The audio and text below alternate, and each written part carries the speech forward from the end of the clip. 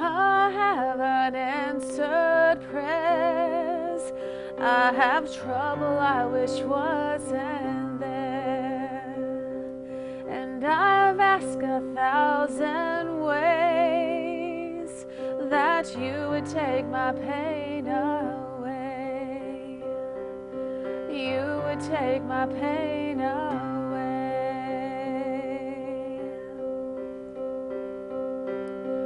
I'm trying to understand how to walk this weary land.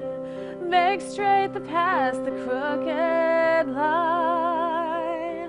Oh Lord, before these feet of mine. Oh Lord, before these feet of mine.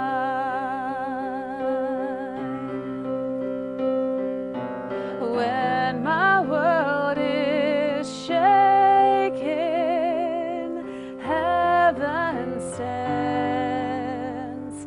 And when my heart is breaking, I never leave your hands.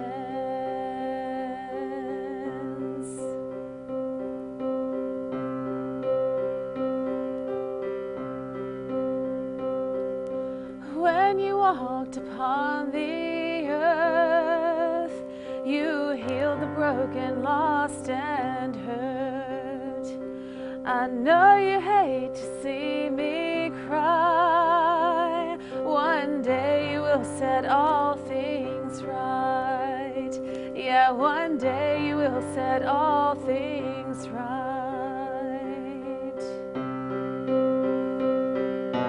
When my world is shaken, heaven stands.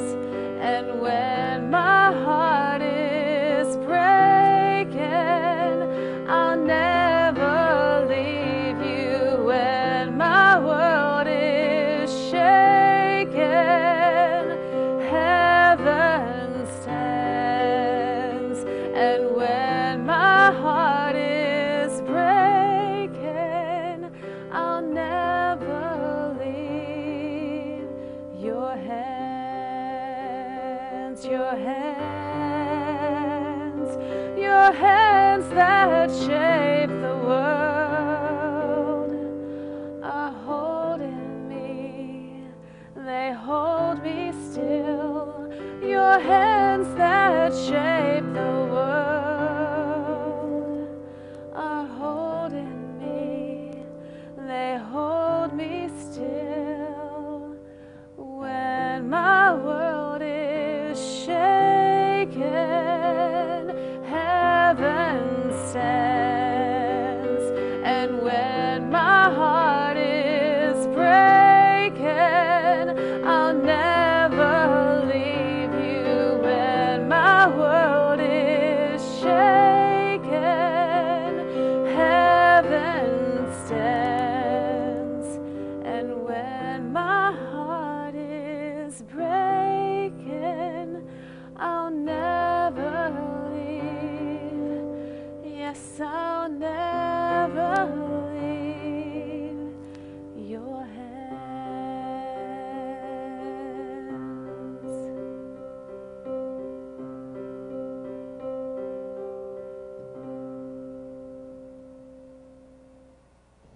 Bless the Lord, O my soul, and all that is within me. Bless his holy name. Bless the Lord, O my soul, and forget not all his benefits. Good words for us all. Let me welcome you to this ministry. My name is Hal Brady, and I'm so appreciative of the fact that you've joined us tonight. And it's always my prayer that this will be a blessing both in word and music. So welcome. Now would you please hear God's word from the 27th Psalm. Hear the word of God. The Lord is my light and my salvation. Whom shall I fear? The Lord is the stronghold of my life. Of whom shall I be afraid? When evildoers assail me to devour my flesh, my adversaries and foes, they shall stumble and fall. Though an army encamp against me, my heart shall not fear. Though war rise up against me, yet I will be confident. One thing I have asked of the Lord, that I will seek after, to live in the house of the Lord all the days of my life, to behold the beauty of the Lord, and to inquire in his temple. For he will hide me in his shelter in the day of trouble. He will conceal me under the cover of his tent. He will set me high on a rock. Now my head is lifted up above my enemies all around me, and I will offer in his tent sacrifices with shouts of joy. I will sing and make melody to the Lord. Hear, O Lord, when I cry aloud. Be gracious to me and answer me. Come, my heart says, seek his face. Your face, Lord, do I seek. Do not hide your face from me. Do not turn your servant away in anger. You who have been my help, do not cast me off. Do not forsake me, O God of my salvation. If my father and mother forsake me, the Lord will take me up. Teach me your way, O Lord, and lead me on a level path because of my enemies. Do not give me up to the will of my adversaries, for false witnesses have risen against me, and they are breathing out violence. I believe that I shall see the goodness of the Lord in the land of the living. Wait for the Lord. Be strong. Let your heart take courage. Wait for the Lord. This is the word of God for the people of God. Thanks be to God. Would you join me, please, now for a word of prayer? Oh God, may the words of my mouth and the meditation of all our hearts, be acceptable in thy sight. O Lord, which art our strength and our Redeemer. Amen.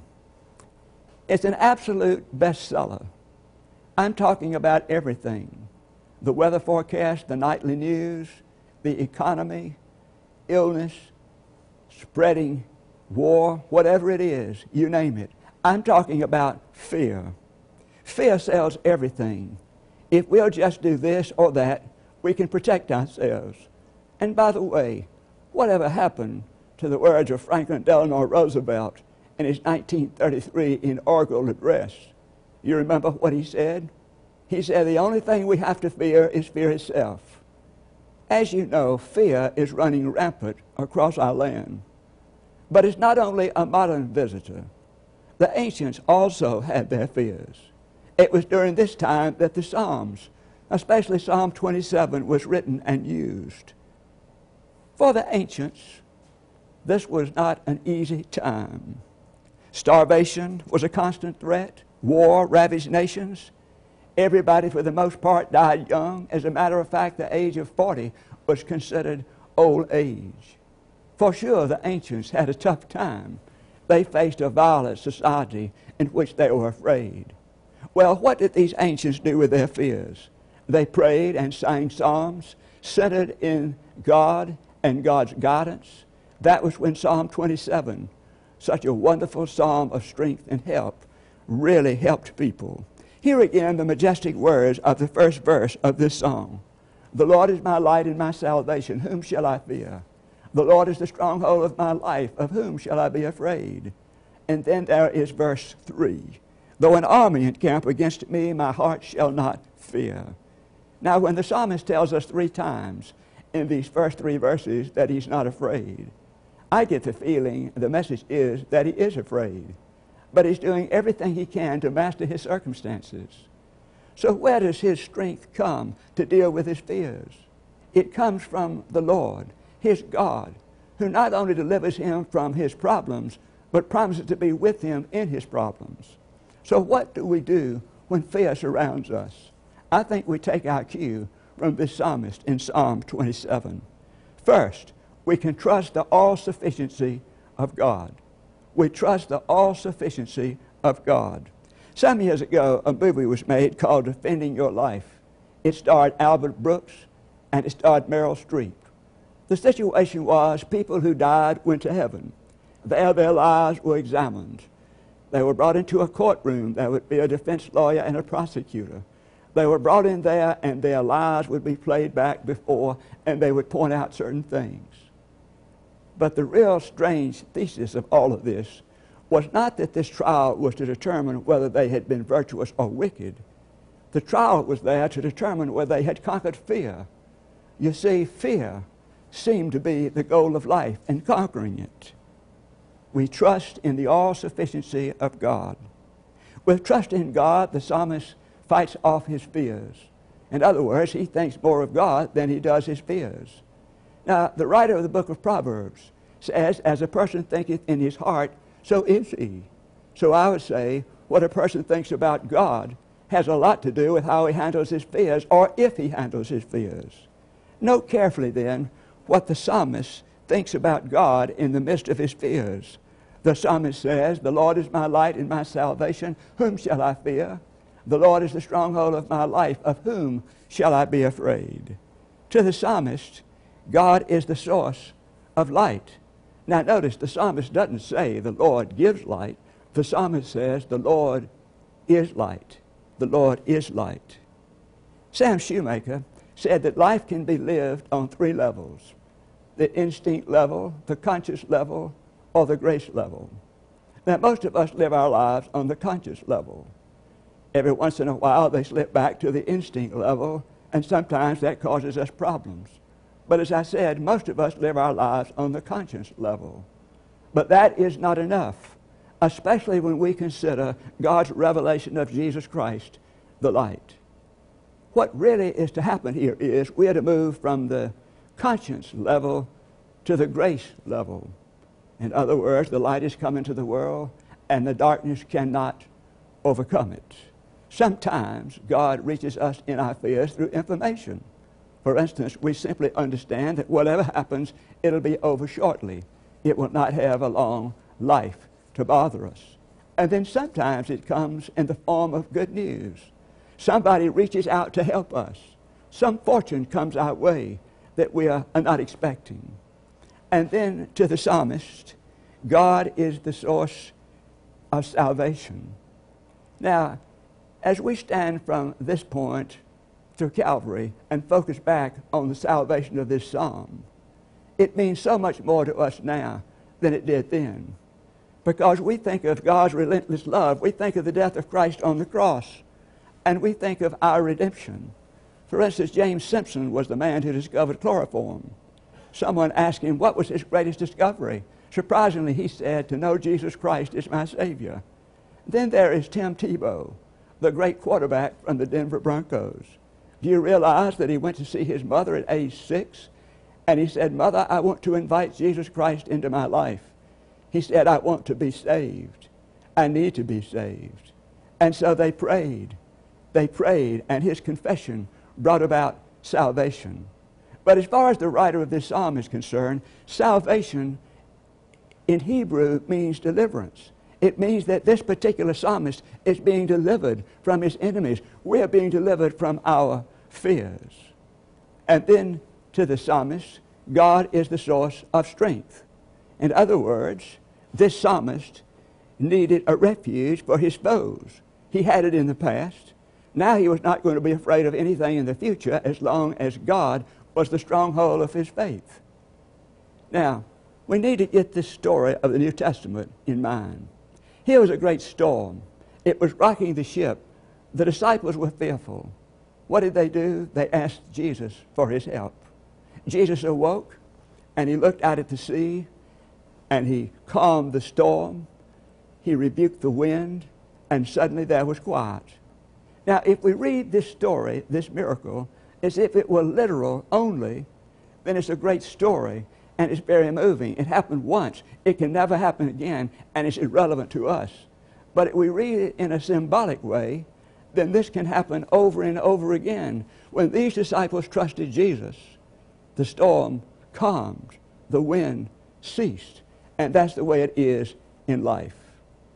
I read about a conference that was being held between the senior minister and his staff of a church. As they began to discuss around this big table, they said, what do you think about the political situation in America?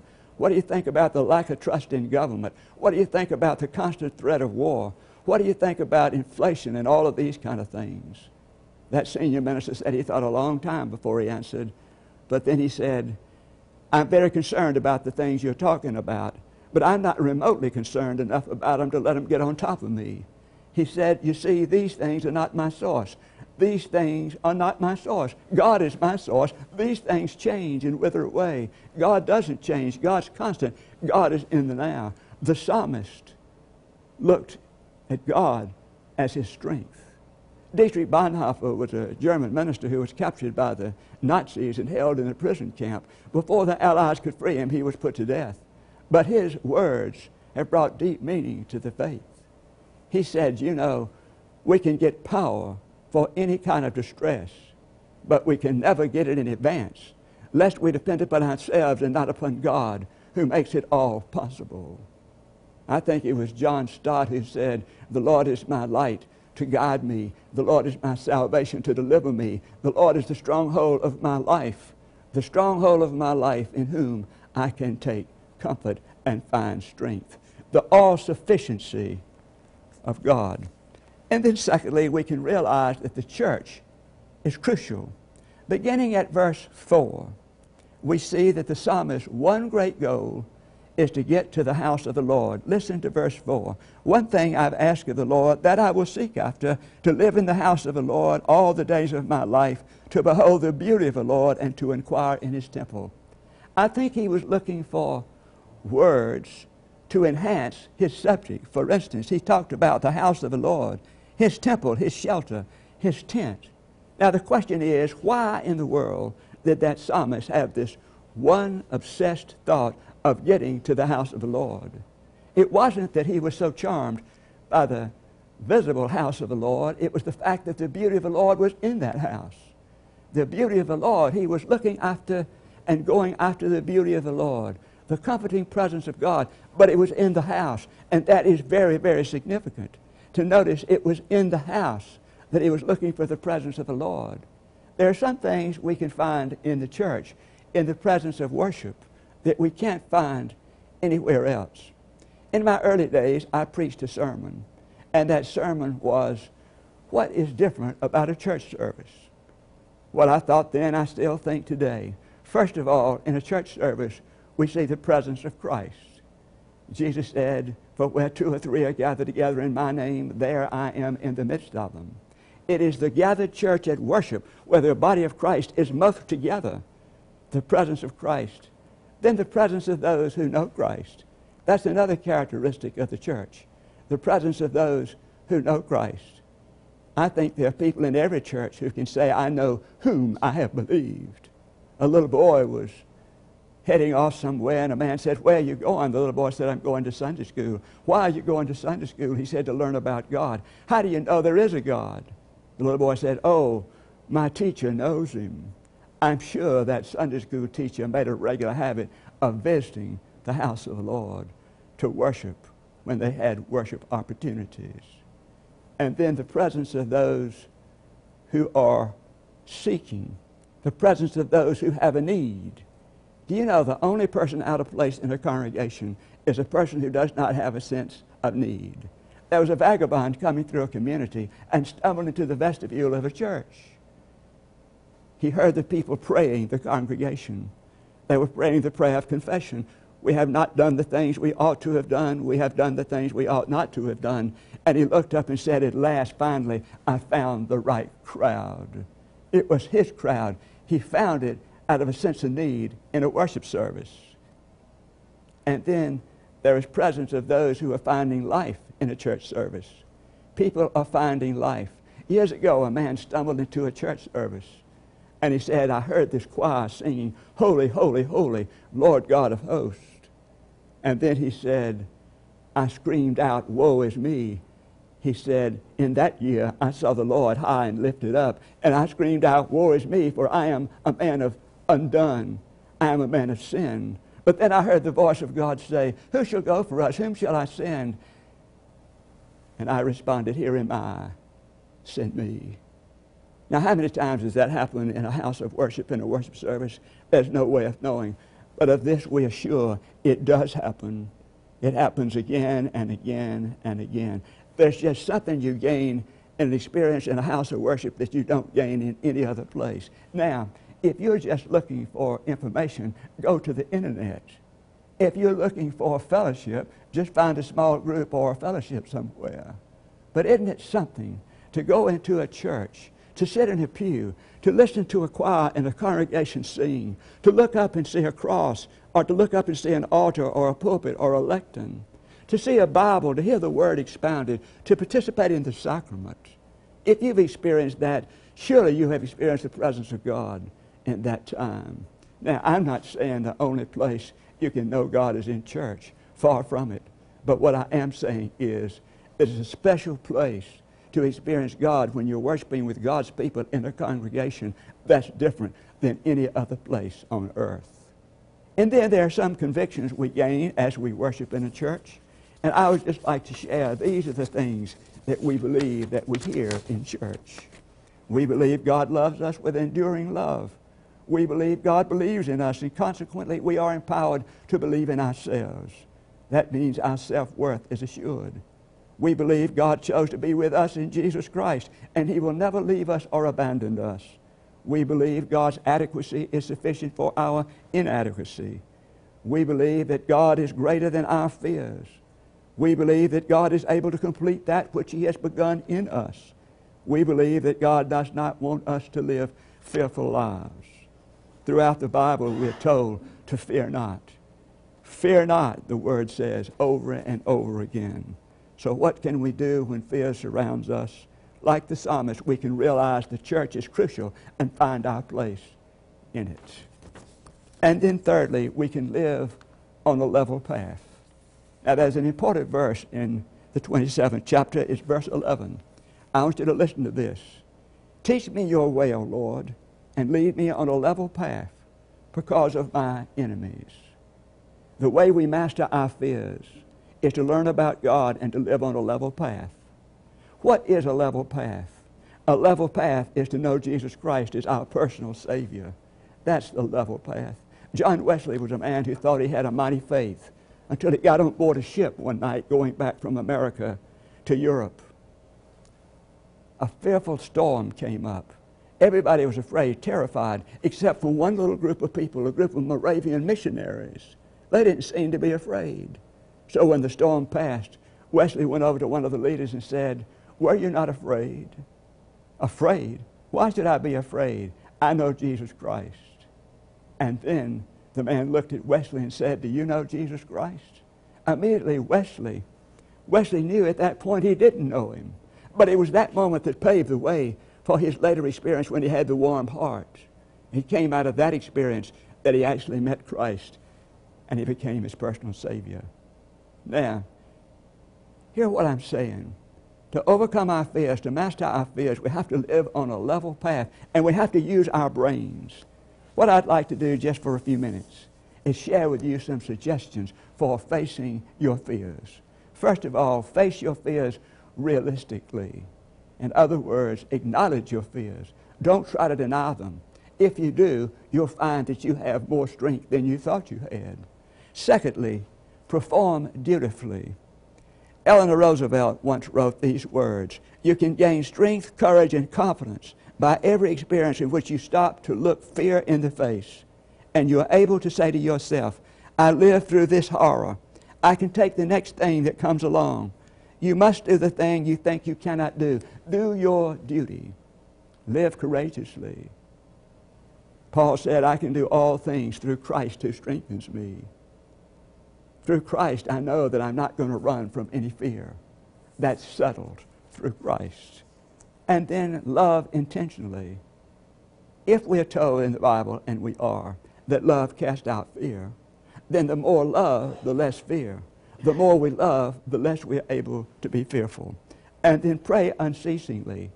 When we cry out to God for help, so often He answers us by sending another person. And isn't it better to go through life holding the hand of another person when we face our fears?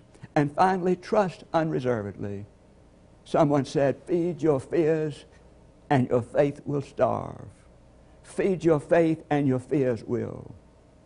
There was a great minister who said, Max Lucado, God, he said, is the commander of every storm. Are you afraid in yours? Look at Him. This may be your first flight, but be sure it isn't His. Let us pray.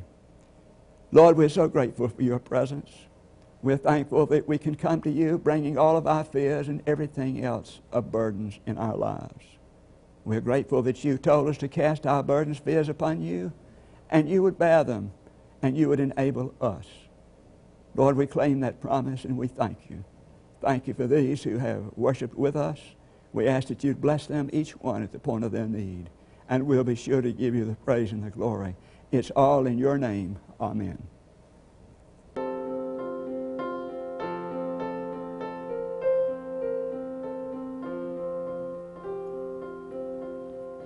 Jesus, keep me near the cross. There a precious fountain, free to all, a healing stream flows from Calvary's mountain.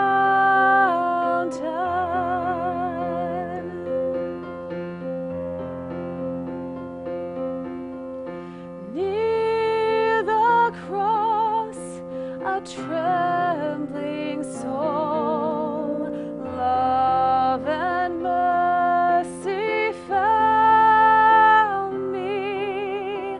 There the bright and morning star sheds its beams around me. In the cross, be my glory ever, till my raptured soul